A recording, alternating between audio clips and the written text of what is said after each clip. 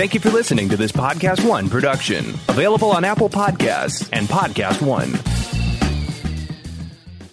Napa know-how. This month, Napa's got all kinds of motor oil deals that can save you some serious cash. Like a 5-quart jug of Napa full synthetic motor oil for just $16.49. With savings like that, you may start feeling like a VIP. But don't let it go to your head. These oil deals are for everyone. Quality parts, helpful people. That's Napa know-how. Napa know-how. General States pricing. Sales prices not include applicable state, local taxes, or recycling fees. Offer ends 8/31/20.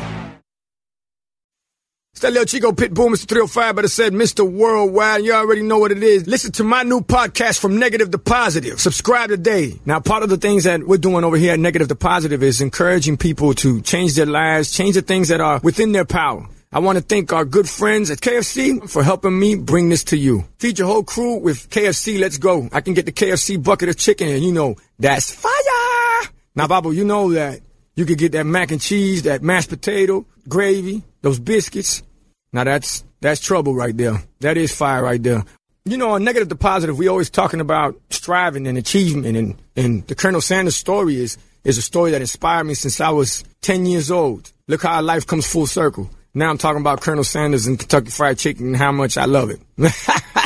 Listen to my new podcast, From Negative to Positive. Check out the vodcast. Subscribe today. Apple Podcast, Podcast One, Spotify. Hey everyone, this is John Roca from Collider. By now you've likely heard about Disney Plus, the new streaming service that includes Disney, Pixar, Marvel, Star Wars, and National Geographic. With all of these amazing brands in one place, Disney Plus is one of the most incredible libraries in the entire streaming landscape, and it's all ad-free. From beloved classics like Snow White and the Seven Dwarfs, to today's blockbusters like Captain Marvel and Avengers Endgame, to critically acclaimed documentaries like National Geographic's Free Solo. The content on Disney Plus is truly unparalleled.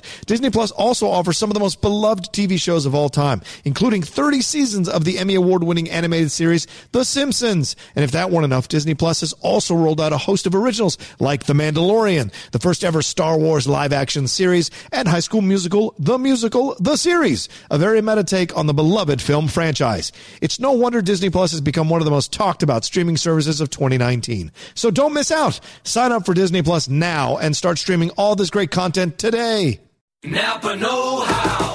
This month, Napa's got all kinds of motor oil deals that can save you some serious cash. Like a 5-quart jug of Napa full synthetic motor oil for just $16.49. With savings like that, you may start feeling like a VIP. But don't let it go to your head. These oil deals are for everyone. Quality parts, helpful people. That's Napa know-how. Napa know-how. General States pricing. Sales prices not include applicable state, local taxes, or recycling fees. Offer ends 8/31/20. It's that little Chico Pitbull, Mr. 305, but it said Mr. Worldwide, and I'm here to tell you about my new podcast, From Negative to Positive, brought to you by my friends over at State Farm. I believe that to have success, you got to play the game, so that the game doesn't play you.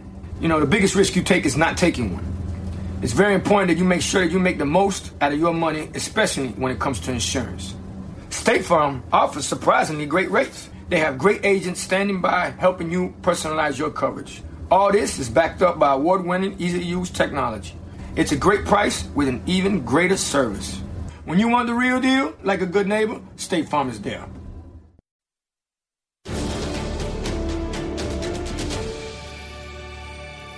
On today's Movie Talk, we've got your weekend box office report. And then on top of that, the Golden Globe nominees are here. We're breaking those down in addition to 2 new very hot trailers, a new trailer for Wonder Woman and the new Ghostbusters movie.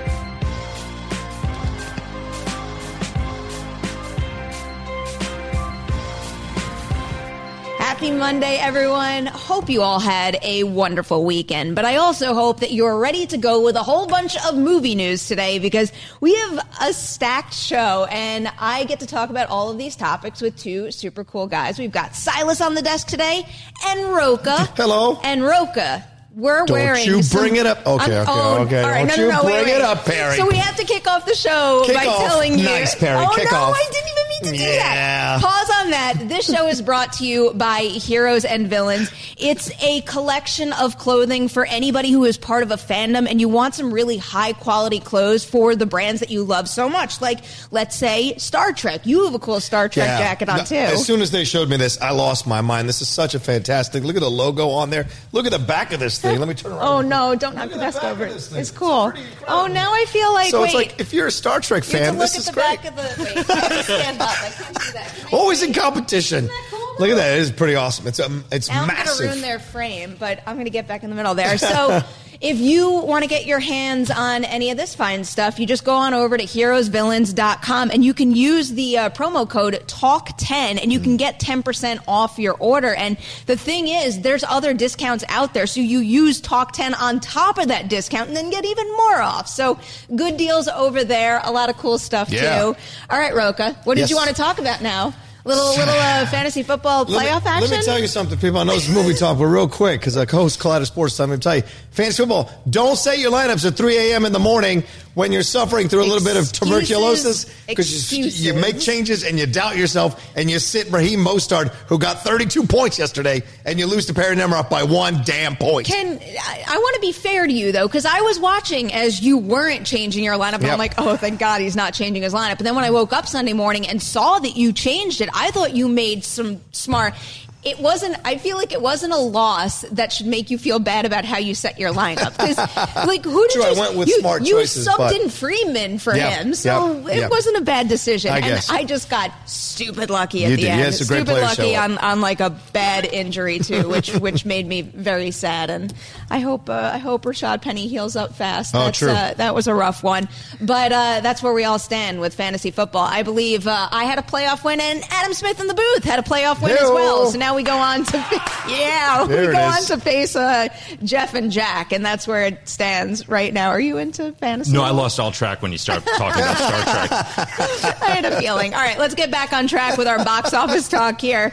The top 5 of the weekend was Frozen 2 coming out on top with $34.7 million.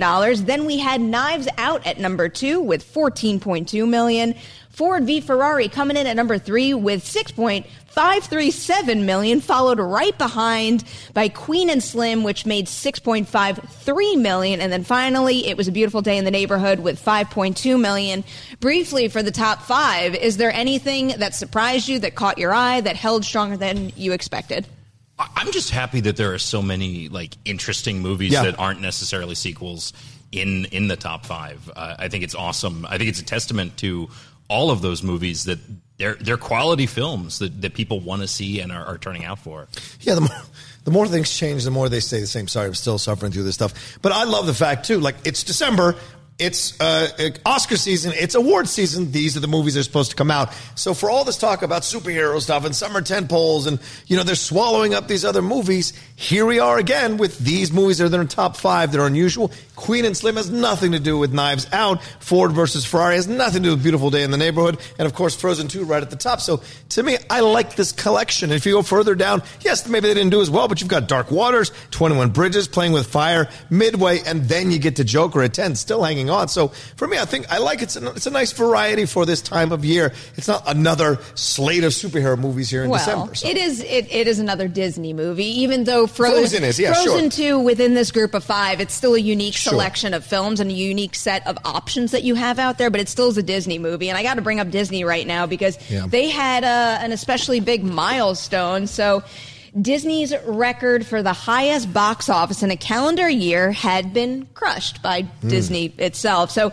Disney crossed the $10 billion threshold this week and beating 2016's $7.6 billion. And just to give you a little perspective here, that $10 billion doesn't even count the Fox box office haul. And if you add that in, Disney's total worldwide box office in 2019 amounts to $11.94 billion. And keep in mind, Star Wars, The Rise of Skywalker, has not even hit theaters yet. So they're making a ton of money, and they're making a ton of money on, not original films, on the continuations of franchises and sequels and the reimagining of old properties. So even though it is very exciting to see some different titles, especially a super original movie like, let's say, Knives Out, and also something like Queen and Slim in the mix, The box office is being dominated by movies like Avengers Endgame, The Lion King, Captain Marvel, Toy Story 4, Aladdin, and now Frozen 2, and soon to be Star Wars. Yeah, but you and I have this battle all the time. It's business versus art. This is business.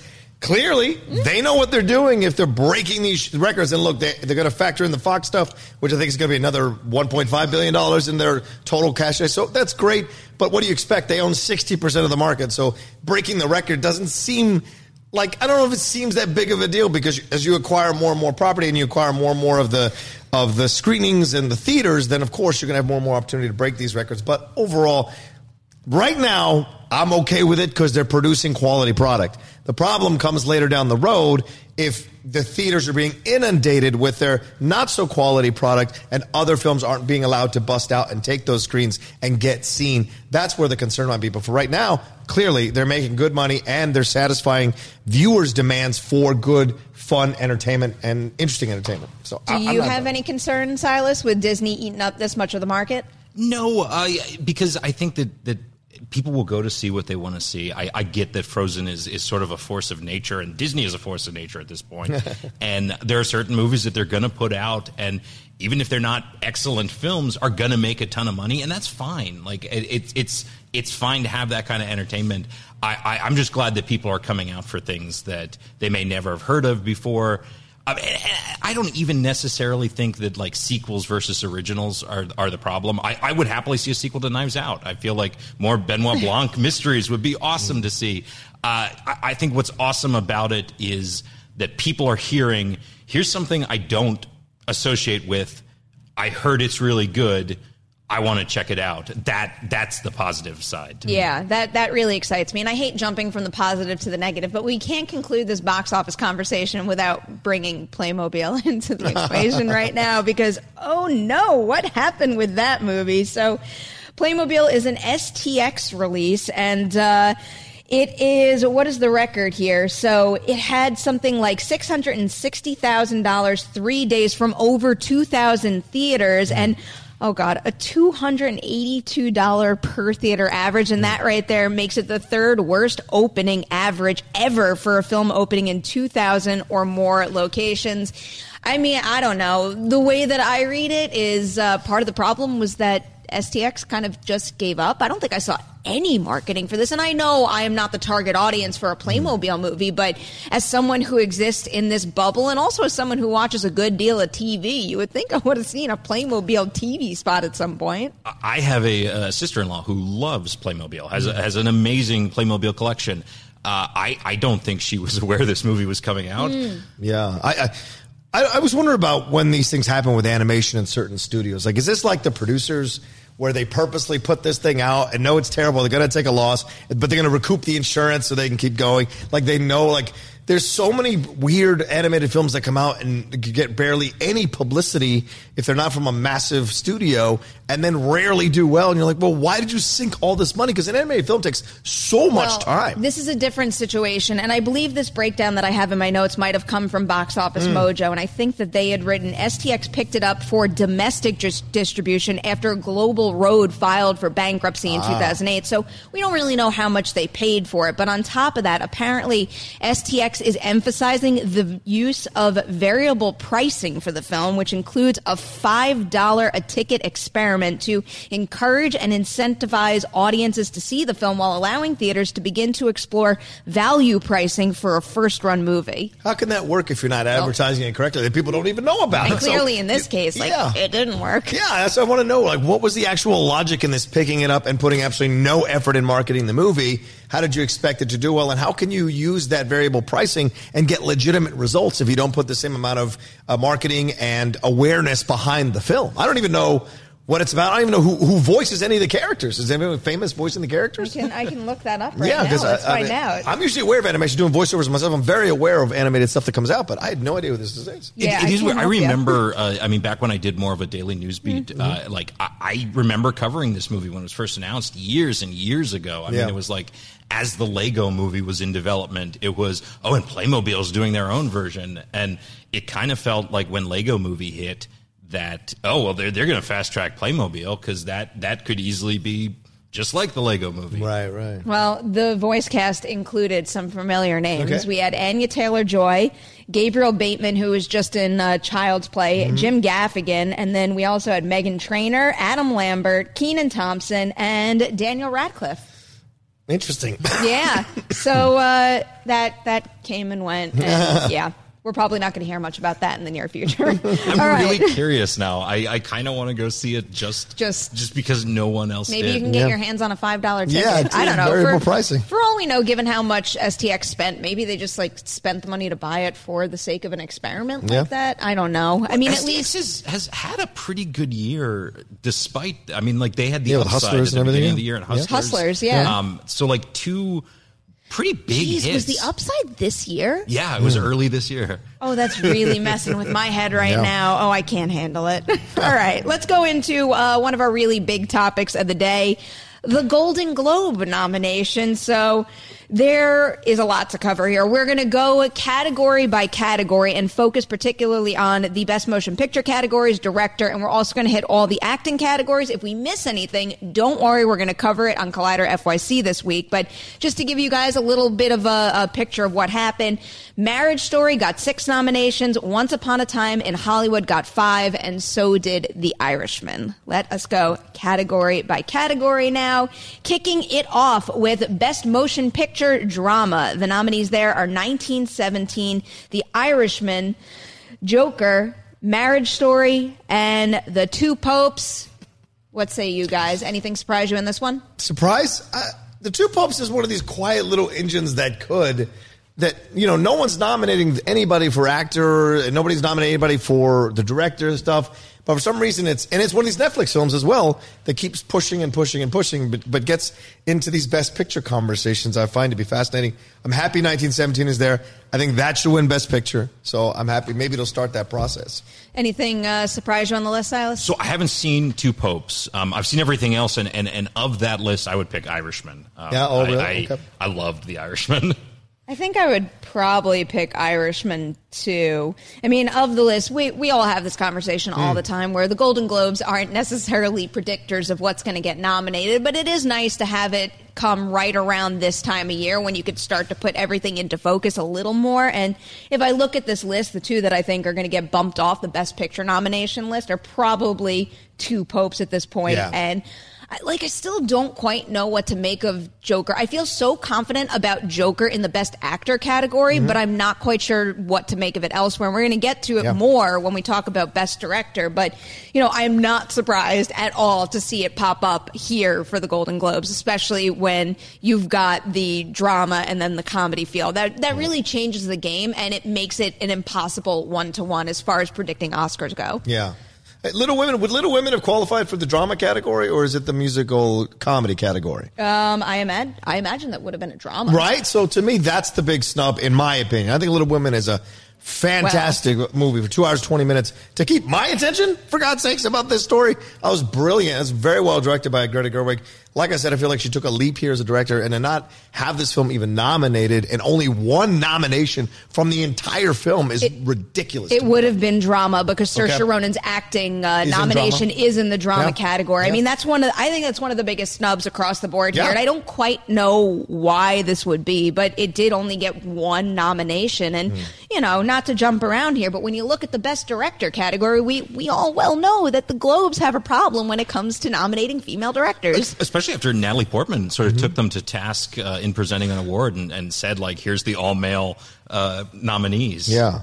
This is the thing that I brought this up with Perry off the mic and before we started the show. I think the directing category has to be expanded to 10 now. It's my personal opinion. I think if we could do it with pictures, I'll be goddamn we can't do it with Best Directors. All these women got completely shut out from this stuff. You've got let's show Pedro Almodovar wasn't in this thing. Clint Eastwood is in this thing. Greta Gerwig is in this thing. Josh and Benny Safdie for Uncut Gems? Safdie. Here, wait. Let's just move on, and we'll cover the Best Director one right now. I thought you were jumping in. My bad. No. The nominations for Best Director at the Golden Globes are Bong Joon-ho for Parasite. Yep. We have Sam Mendes for 1917, Todd Phillips for Joker, Martin Scorsese for The Irishman, and Quentin Tarantino for Once Upon a Time in Hollywood. I look at that list, And I think most of them are deserving. Absolutely. So there's that side of it. But I also think that Greta Gerwig should be on this list. It's not like we have a lack of female directors that are worthy of the nomination either. It's like you have her, you have Marielle Heller for A Beautiful Day in the Neighborhood, you have Lorene Scafaria for Hustlers. It's like there's options out there. And Honey Boy. And The Farewell, too. Yeah, The Farewell as well. Where are these Lulu Wang, things? for The Farewell. Oh, wait. Is this the category that you were going to tell me? Okay. I'll let you go for it now. I just think, I've said it already, I just think the Best Director category needs to be expanded to 10. Oscars as well.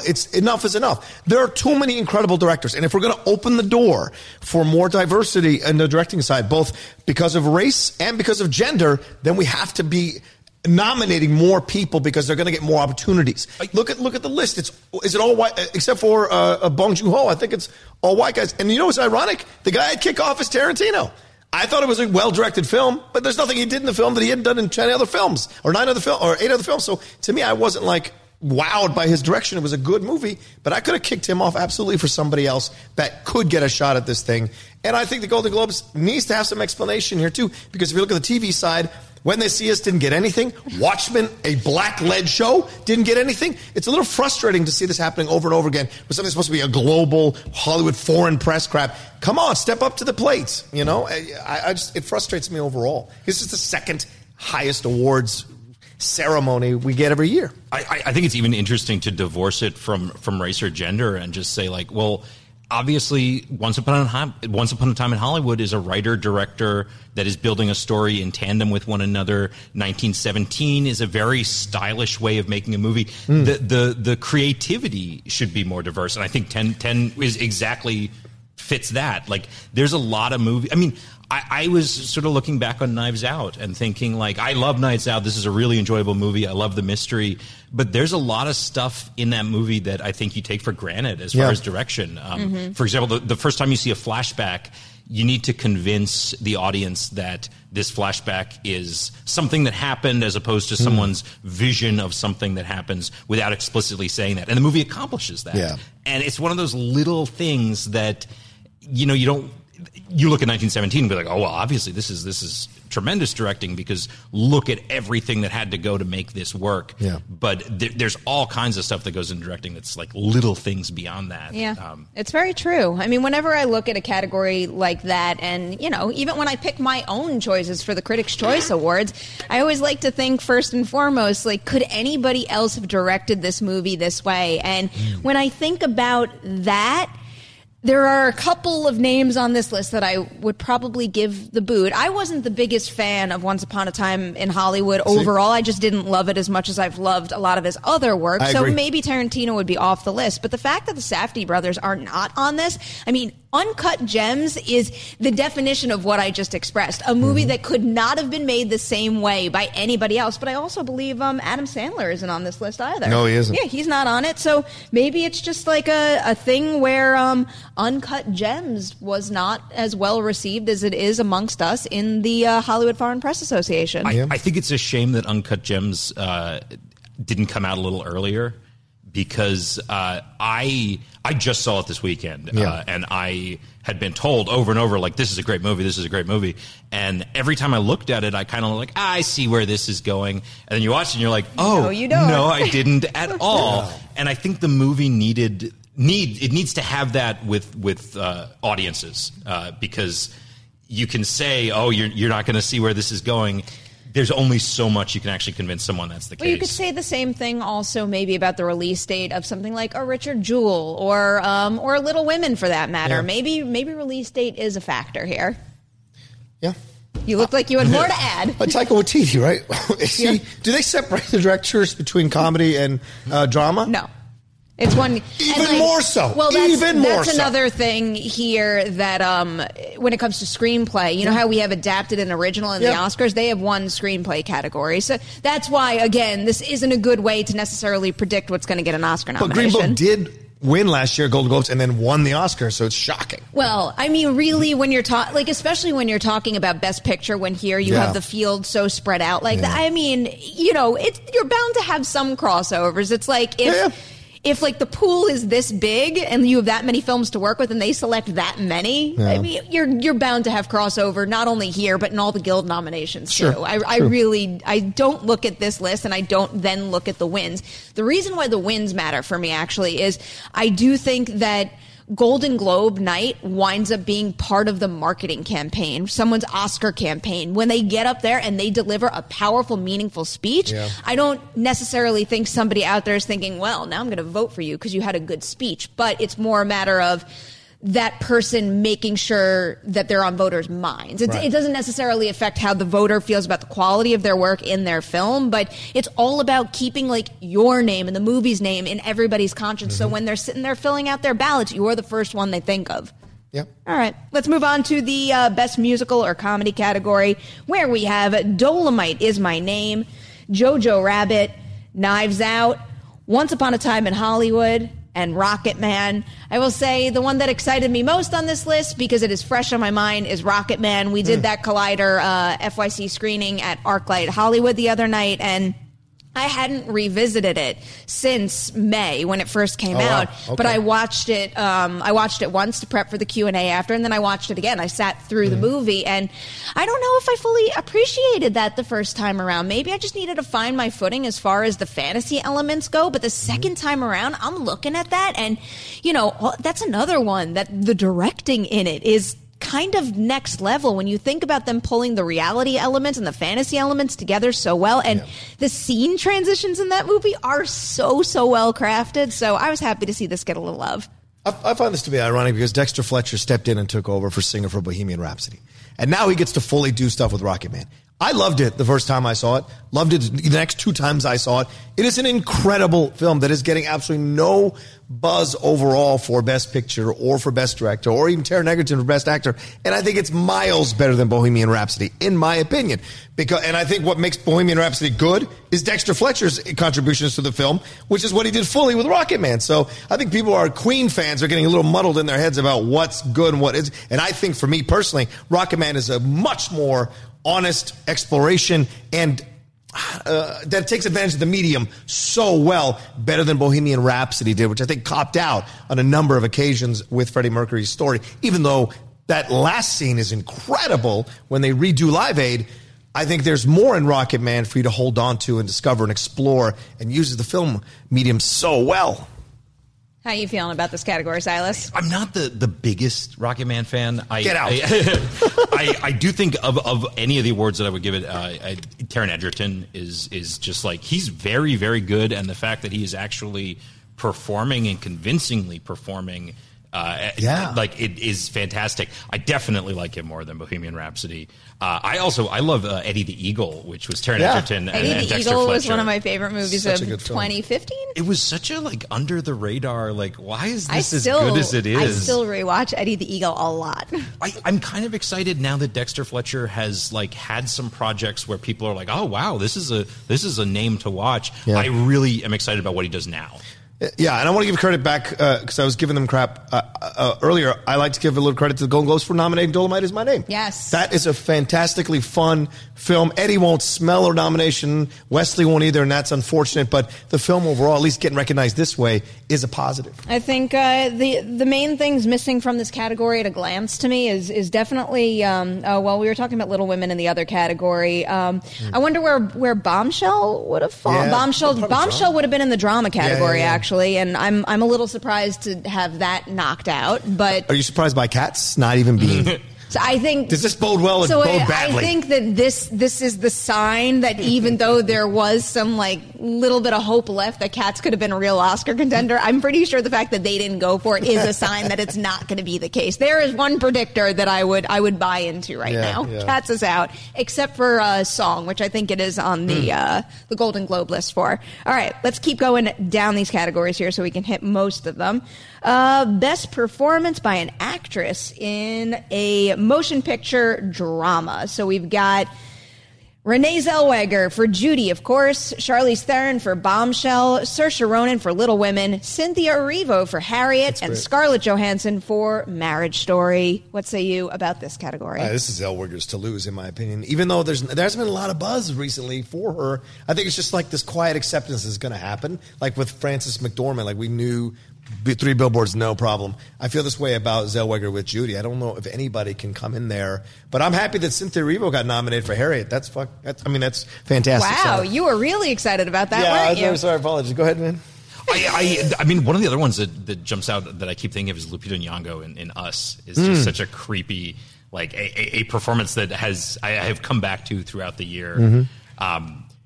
I think all around the people in that category are great. You're probably right about Judy. The only thing I'm worried about is I feel like Judy is this year's Stan and Ollie. Oh, no. I really loved Stan and Ollie. I thought their performances were so good in that and just kind of got ignored. Well, Stan and Ollie didn't have the same fanfare during its release. And I think they positioned the release of Judy and the debut of Judy on the festival circuit very, very well. I think they basically kicked off their run with all the noise in the world. And, it might feel like it's just coasting on that right now, but wait for it. I mean, come the beginning of January, they're going to be making all that noise all over again. And I think she's in good shape to win. But it does feel like it's that perfect, like, this is a very, very good dramatic performance, but the character's also performing, which is also really cool. And there's a transformative element, which is always like something for awards. So yeah, I can see it playing. It's like Lincoln. Daniel Day-Lewis is great in Lincoln. The film itself maybe not as good, but he's good. I feel Judy. I've really come around on Lincoln. I thought it was kind of boring the first time, and now I am totally. Do I need to rewatch Lincoln? Because I was originally with you on that. It wasn't my favorite. All right, let's add in some of the best performances by an actress in a musical or comedy, just to see the whole group together right now. The list includes Awkwafina in The Farewell, Beanie Feldstein from Booksmart, Ana de Armas from Knives Out, Emma Thompson in Late Night, and Cate Blanchett in Where'd You Go, Bernadette. There's always that random one, isn't that? Yeah. Like, what was it? What was it like? The Tourist and like some weird stuff with like Jolie, that. And like, what's the Robert Downey Jr. one that one year that got Singing all the Detective love? or whatever? Like The Judge? Oh, the Judge. Yeah, the Judge. Not to be really cynical about it, but there is sort of the reputation that the Hollywood Foreign Press invites the actors that they want to hang out with to their awards show. So that's probably the most random one I see on the list. And I would say, so Awkwafina is in my prediction list for the Academy Award. So I'm just excluding her from this comment for that reason. But I'm very, very, very excited to see Ana de Armas, Beanie Feldstein, and Emma Thompson on this list, because those are 3 names that I don't think are going to get nearly enough recognition other than the Golden Globes, which is a shame, but it's also a sign that we have many, many good performances this year. Yeah, I mean, those are all, I think, movies I've seen more recently in trying to catch up, but like some really strong. I mean, it's sort of like looking like what I was saying about Judy. The physically becoming someone else is always something that like helps win in awards, and those are performances that like they're still playing a different person. They're still convincingly playing another character, but there's not the physical transformation side. Yeah, I mean, I did not like Late Night. I thought I was hoping to like it. I didn't. I think Emma is good in the film, certainly. I think it cops out the last 45 minutes of the movie.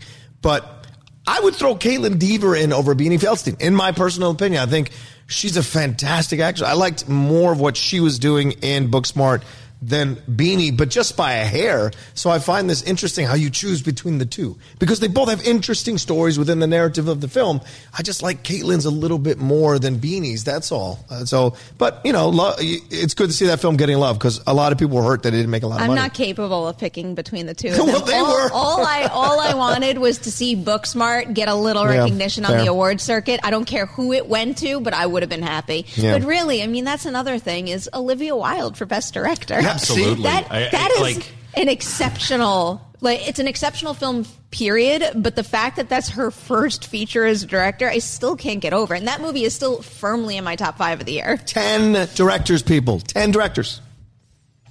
Do you want to add something, Silas? No, I just was totally agreeing about Booksmart. It's it's really rewatchable. It has amazing performances. It's a really tight movie. It's exceptionally well made. And I hope when SAG rolls around, it gets an ensemble nomination. Well, it's also I have seen so many movies from actors that decide they want to be directors, and the exception, I think, is The Gift. I love The Gift. But usually they're not very good. And there's often a reason that actors will direct a movie and then they don't become directors. They sort of say, oh, that was fun, I'm going to do something else. Olivia Wilde is like, no, I want to see your next movie. Dexter Fletcher was an actor. True. There's one opposite, but it's like, this year it's making me think, Richard Jewell isn't getting nominated. Motherless Brooklyn isn't getting nominated. I don't know. It can go one way or the other. Yeah, I'm upset about the Richard Jewell stuff. It's like I think things are happening behind the scenes. Richard Jewell did get one, didn't it? It got supporting for Kathy Bates. Yeah. But the only thing about Richard, and I liked Richard Jewell. I thought it was pretty good. It's just in comparison to some of this other stuff, I understand why it's getting bumped out, except for Paul Walter Hauser. Yeah. I think he is so good in that. That's the thing that I worry about, because I just did the junket and Paul Walter Hauser was so nice and getting me Clint was great, but like his performance is incredible. I think this is the best thing Clint's directed, even past American Sniper to the Letters from Iwo Jima. I think this is the most heartfelt film he's directed in quite some time, and yet people...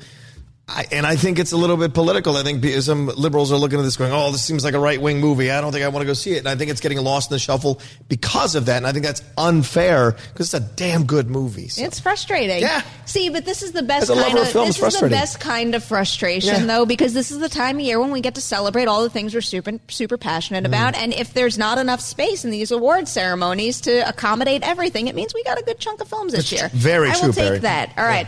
Let's do the 2 best performance by an actor in a motion picture categories, starting with drama. First one on that list is Christian Bale for Ford v. Ferrari, Joaquin Phoenix for Joker, Antonio Banderas for Pain and Glory. Then we have Jonathan Pryce for The Two Popes and Adam Driver in A Marriage Story. And rolling right into the comedy section here, Leonardo DiCaprio for Once Upon a Time in Hollywood, Eddie Murphy for Dolomite Is My Name, Daniel Craig for Knives Out, Taron Egerton for Rocket Man, and Roman Griffin Davis for Jojo Rabbit. Yeah. I mean, you could hear in my inflection right there which one makes me the most excited. It's one of those situations where I don't think he's going to be in the best actor category, and I think he is such a strong anchor for that movie. So Roman Griffin Davis getting the attention he deserves is wonderful. But certain ceremonies do have awards for young up-and-coming actors, and I think he is going to dominate a lot of those. Yeah. What do you think about this pool of 10 names here? I think that's a pretty incredible pool. I mean, that actually of everything we've talked about is one of the most evenly matched. I am not the biggest Joker fan, but if Joaquin Phoenix won for best performance, I can't argue with that. He's very, very good. I would agree with that. He is very, very good. I think that award is either going to, I think it's probably going to be him at this point, or Eddie Murphy also. Like, I just feel like Eddie's possible for a Golden Globe. I don't know. For a Golden Globe, I don't know. There's a level to it. I guess you guys don't like it as much. Once Upon a Time in Hollywood is probably my favorite movie of the year. Wow. And, okay. I think Leonardo DiCaprio is fantastic in it. I probably would not select him from this category. Just because there is sort of an attitude sometimes in my mind of like, oh, we know you're a really good actor. Like, you don't need this. Like, and not that we don't know somebody like Eddie Murphy is, but it would be nice to bring Eddie Murphy back into the spotlight where he hasn't been for a while. He's still pretty locked in my Oscar predictions. The one obvious omission here is Robert De Niro for The Irishman. Yeah. What happened? Because it's not like the HFPA overlooked The Irishman in general. They just didn't include Robert De Niro. Yeah, Pesci and Pacino got nominated. That's insane to me.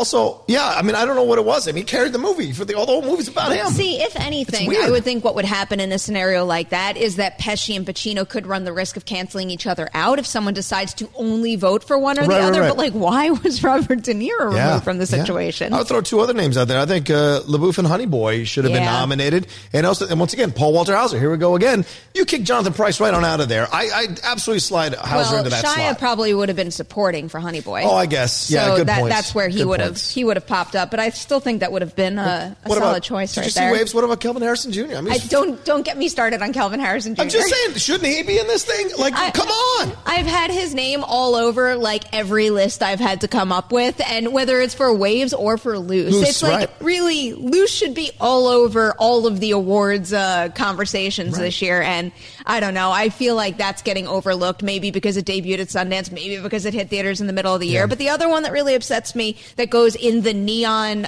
earlier release category is Wild Rose. Where is Wild Rose? How is that not all over the place? Especially for song. I think it got snubbed for song here too. And that is so, it's not in here. Yeah. That I think if that winds up happening at the Oscars would be one of the most upsetting snubs to me. Yeah. And sadly, I think that song could be like, I don't know, this year's Sing Street. Where Sing Street got no love in 2016, which would be such a bummer. I'm happy that Bale got nominated, though. I think he's incredible in Ford versus Ferrari, and that's the conversation to me. Those are the two guys for me that are the back and forth, is Joaquin Phoenix and Christian Bale. Yeah, De Niro not getting nominated, I get it. But like those are the two guys that I want to see what happens all the way to the end, because I think those are the two guys I'm watching. I do have one question for you guys. We do have to move on because we have two really cool trailers to talk about. But the other category I wanted to bring up was the animated category. I don't think we have a graphic for this one, but there's one interesting little thing here because that list includes Frozen 2, How to Train Your Dragon, The Hidden World, Missing Link, Toy Story 4, and The Lion King. So where do we land with this? What is the official definition of Lion King? Is it an animated movie or is it not? I guess it depends on the organization. Do they think it's an animated movie or not? Whether Disney thinks it's an animated movie or not. But certainly the organization has to make that decision. So clearly they think it is. I don't think it is in any way, shape, or form. Well, I think the other unusual thing in terms of like an organization defining a movie is The Farewell is considered a foreign film where it's not elsewhere. Yeah, so I don't know. Weird. Yeah, but I found it a little surprising when I was scrolling through that list because right now in terms of like Gold Derby predictions, I'm thinking The Lion King could be up for Best Visual Effects. Yeah. But that can't really equal animated, so what's going on here? Where do you stand on it, Silas? I'm personally of the opinion that like the end result of what you want it to be is how it should be defined. So in that sense, because Lion King is trying to look like a live action movie, it's a live action movie. Yep. And great point, Silas. I can see the argument for either side. I tend to roll my eyes sometimes when people will say, I love the live action Lion King. And some of you are like, well, technically it's an animated film. And there's also like a weird argument where like you're taking the attention away from animators who work really hard. And it's always one of those like, really? Because like animators also worked on this other movie. And it's not like we're naming them. It just feels like something people like to complain about. That being said, I don't really think it should be in the animated film category just because that's something like animation doesn't have a lot of that. There's not a ton of space for animated films to be celebrated in the bigger awards season. So if you start taking like, will the next Avatar be an animated film? Right. Great point. Well, the part of the reason I'm upset that it's in this category is because I was kind of rooting for Abominable. Yes, I was just going to bring that up. To get a little love, and the name is escaping me of a lesser known one. I believe it's on Netflix. The one with like the hand and the body. Oh my God, I can't believe it's not the title. I Have No Body. Yes. I haven't seen it yet. But I haven't seen it yet either, but someone flagged it for me for like a long time ago, and I haven't gotten around to watching it. But I know that one was considered a little bit of a snub here. Why is no one talking about Klaus? Klaus was incredible. I don't think a lot of people watched it. That's what I'm saying. Like, did or at least not a lot of people that I've been speaking to. Yeah. Did they throw it up in there? Because I watched it over the weekend. The animation is phenomenal. Something I've never seen before. And it's an incredible story. It's a sweet story. Great voiceover work. And no one is talking about it. And it's a Netflix film. So I'm shocked. Why was every animated movie this year about ice? Like Frozen 2, Klaus, Abominable, Missing Link, Arctic Dogs. Arctic Dogs. I forgot that even existed. All right.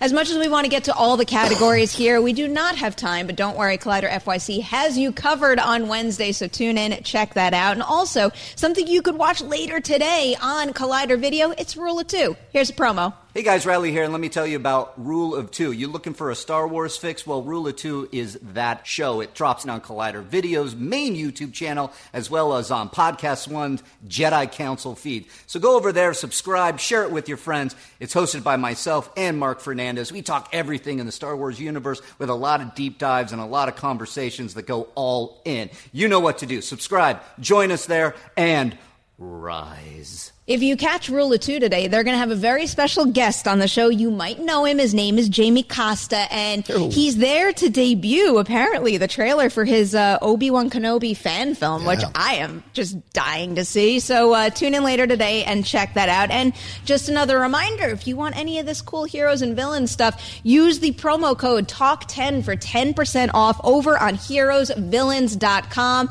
Great holiday options. I know I already have my eye on. So my family does a Secret Santa every year, and I think I got someone this year who I think would really appreciate a Heroes and Villains. I don't know how big I'm going to go. If I'm going to go T-shirt or jacket for him, but I feel like it could be a good fit. I hope no one in my family is watching because we're not supposed to give away who we have, and now I just cut the field in half. You've given away the gender. It matters. There's only like 7 of us. Papa Nems, I hope you enjoy your Klingon shirts. I was going to comment on that, but then I stopped because then it would have narrowed it down more. Now I just gave it away a bit more. All right. We're going to get to these 2 trailers now.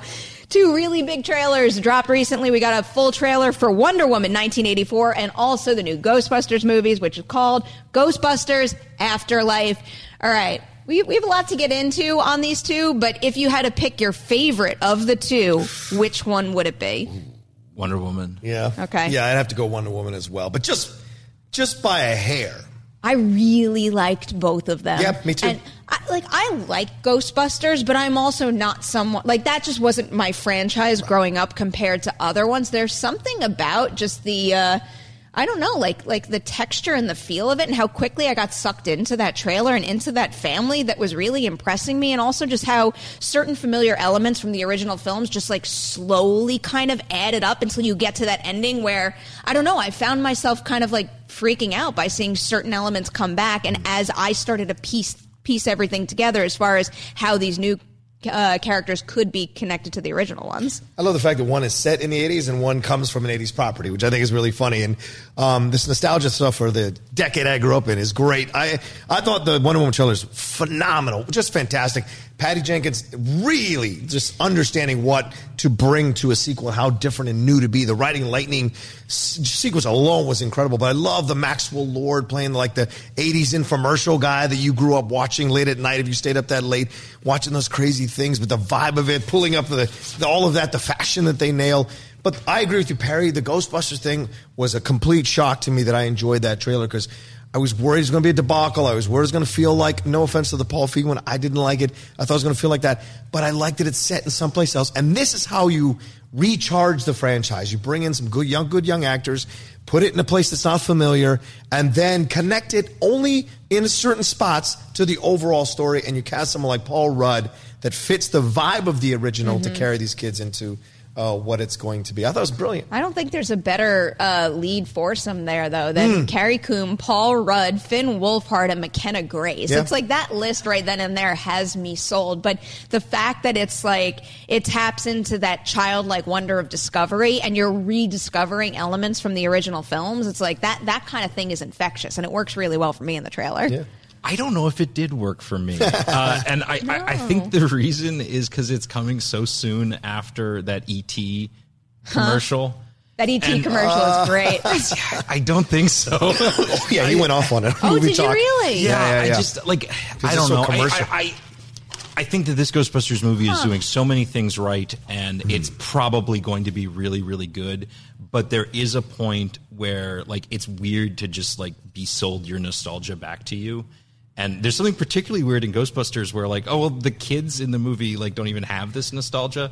So, like, as an audience, we have to have, like, kids who are learning how important our nostalgia is. I don't love that. There's room for both, though. There's room for kids to discover their own things that are going to become their nostalgia, but also to be able to appreciate ours. Like, you could look at it one way or the other. There is something, frustratingly commercial about it where you're being, like, It's almost like you're being re-fed, like regurgitated stuff. I just have cat vomit on my mind right now. Go. My cat threw up in my router today, and it was very upsetting. But you could either look at it that way, like you're being given back like rinsed, washed, repeated stuff, or it's this idea, and this is part of the reason why I do really hold tight to things like adaptations and the continuations of franchises, is some young moviegoer out there who might not have had any reason to go back and check out the original Ghostbusters movie could see a film with people they admire like Finn Wolfhard and McKenna Grace, see this movie and be like, where did all this come from? And then go back and check out something that they might not have seen before. Or let's say Little Women, for example. Yep. I have actively avoided all forms of that story my entire life because I thought that story was not for me. Saw Greta Gerwig's movie, and now I have downloaded the Little Women audiobook. And years later, when I had no reason otherwise to, I'm finally going to read it. And I think that's the good that comes out of it.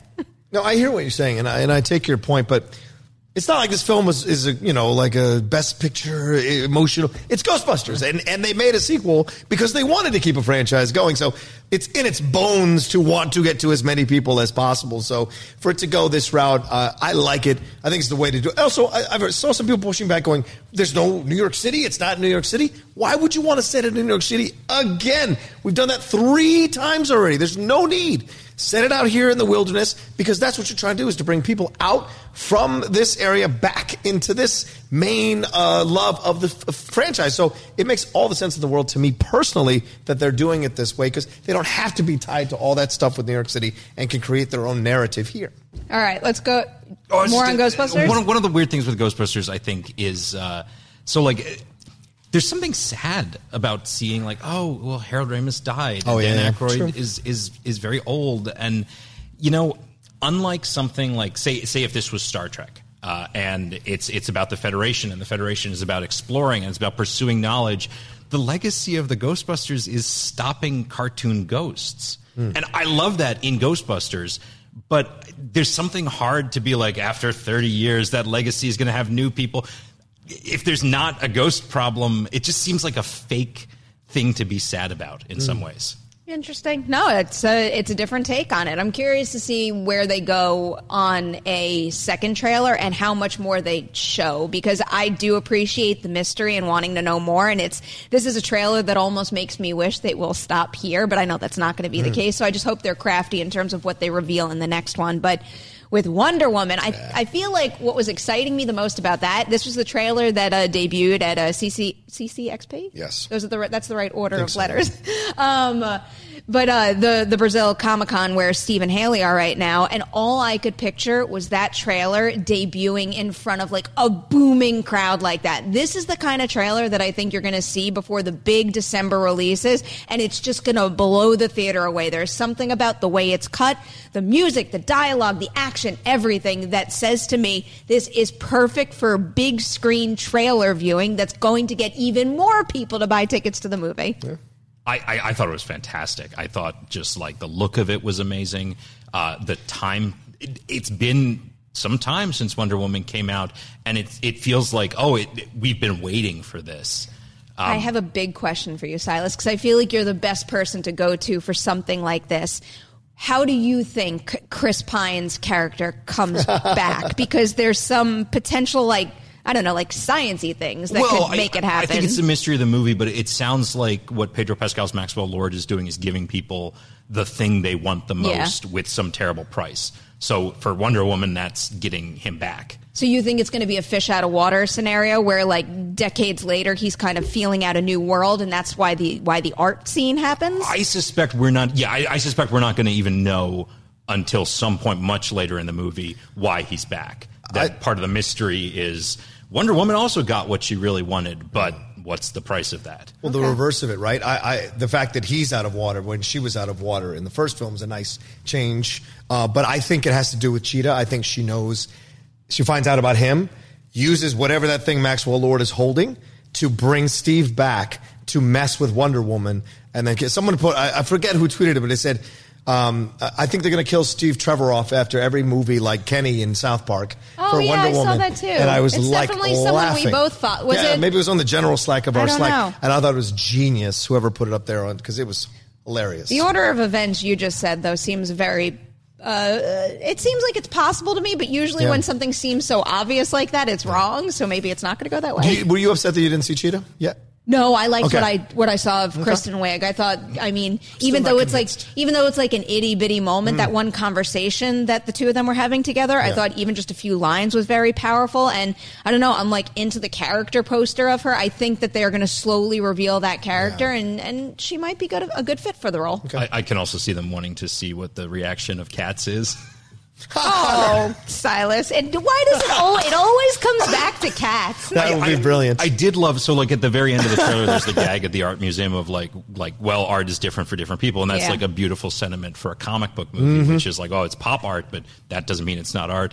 I kind of wondered if no, that's the trash can was a Justice League joke. This is something people have been saying on Twitter, and I didn't even can think about it. And I was like, oh, that would be terrible. Wait, what? Why step on Snyder even more? Why? Yeah. Well, I mean, that's not even his cut. Well, so still. I think as soon as the Snyder cut of some form gets released, I think it'll be okay, even among hardcore DC fans. I don't like that. I don't like that take at all. Yeah. It's like I don't care how anybody feels about Justice League. It's like there's someone out there that there's many people out there who do love it. I don't know. I just feel like any joke at the expense of another movie in that kind of sense is just not cool. Especially when Snyder cast her in the damn role in BVS. So if she agreed to some crap like that, though. I think it's a bit of a stretch. I feel like that's just... I don't think they would do putting an extra line to reading into that. That's not happening. I do have so I have two wild theories right now. Yes. And one is either that Maxwell Lord is really Cersei, because Cersei's the person that transforms people into animals, and at some point Cheetah becomes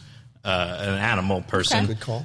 The other that I kind of like is I feel like in Justice League we have time travel that probably is never going to be continued.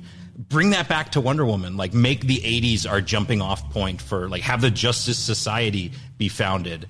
But the thing I realized is if Maxwell Lord is actually involved in global surveillance, what if he's trying to find Superman? Who has recently, in 1984, landed and is somewhere on Earth. That could work. I'll take anything that paves the way to more Superman in the DC film franchise right now, because I still want Man of Steel too. Yeah. Riley has firmly gotten me on that boat, and I want it to happen. And sadly, I want it to happen with Henry Cavill, which, I don't know, feels like every passing day the chances are diminishing. I think that's an official Collider position. We all want Man of Steel too. I didn't realize how passionate I was about it until I heard it around me so much, and I'm like, no, I really do care. I want more. And the way he's handled himself through this whole thing. Cavill has been nothing but class the whole time. Didn't get involved in that Snyder Cut hashtag. Did his own thing. Also, one last thing. I wonder if Thomas Wayne shows up in some form, or Martha Wayne shows up in some form in this to kind of allude to a Batman. Remember that Batman's going to be set in the 90s possibly. That could be something that could be playing around in the 80s as well. Especially Max Lord being a businessman. Why wouldn't he know about Wayne? So, all right, guys, we have to say goodbye, but we just left you with a whole bunch of theories to think about. If you agree with them or disagree with them, hit the comment section below. Share your thoughts and your theories there. We love hearing what you think as well. Silas, Rocha, thank you so much for being here for this Heroes and Villains sponsored episode of Movie Talk. Again, that promo code for 10% off is TALK10. You use that at checkout on heroesvillains.com. They've got a whole bunch of new lines out: Star Trek, Batman, Joker, and also Warriors of Mandalore. And we're going to show some of it off on the show all week. And I can't wait to see what else I can get my hands on. All right, guys, a big thanks to Adam in the booth and to all of you out there for watching today's show. Do not leave it without liking and sharing it. And don't go anywhere after you leave Movie Talk, but Collider Live, I believe they have Justin Long on the show today, so you're not going to want to miss that. Check it out, and we will see you tomorrow morning, bright and early, for a brand new Movie Talk.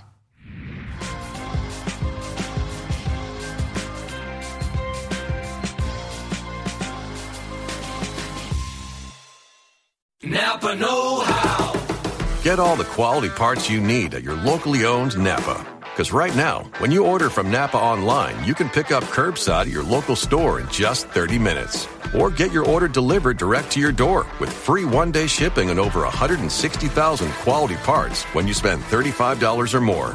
Quality parts delivered quickly and safely. That's Napa know-how. Napa know-how. At participating stores, standard ground shipping and exclusions apply. It's that little Chico Pitbull, Mr. 305, better said Mr. Worldwide, and I'm here to tell you about my new podcast, From Negative to Positive, brought to you by my friends over at State Farm. I believe that to have success, you got to play the game. so that the game doesn't play you. You know, the biggest risk you take is not taking one. It's very important that you make sure that you make the most out of your money, especially when it comes to insurance. State Farm offers surprisingly great rates. They have great agents standing by helping you personalize your coverage. All this is backed up by award-winning, easy-to-use technology. It's a great price with an even greater service. When you want the real deal, like a good neighbor, State Farm is there.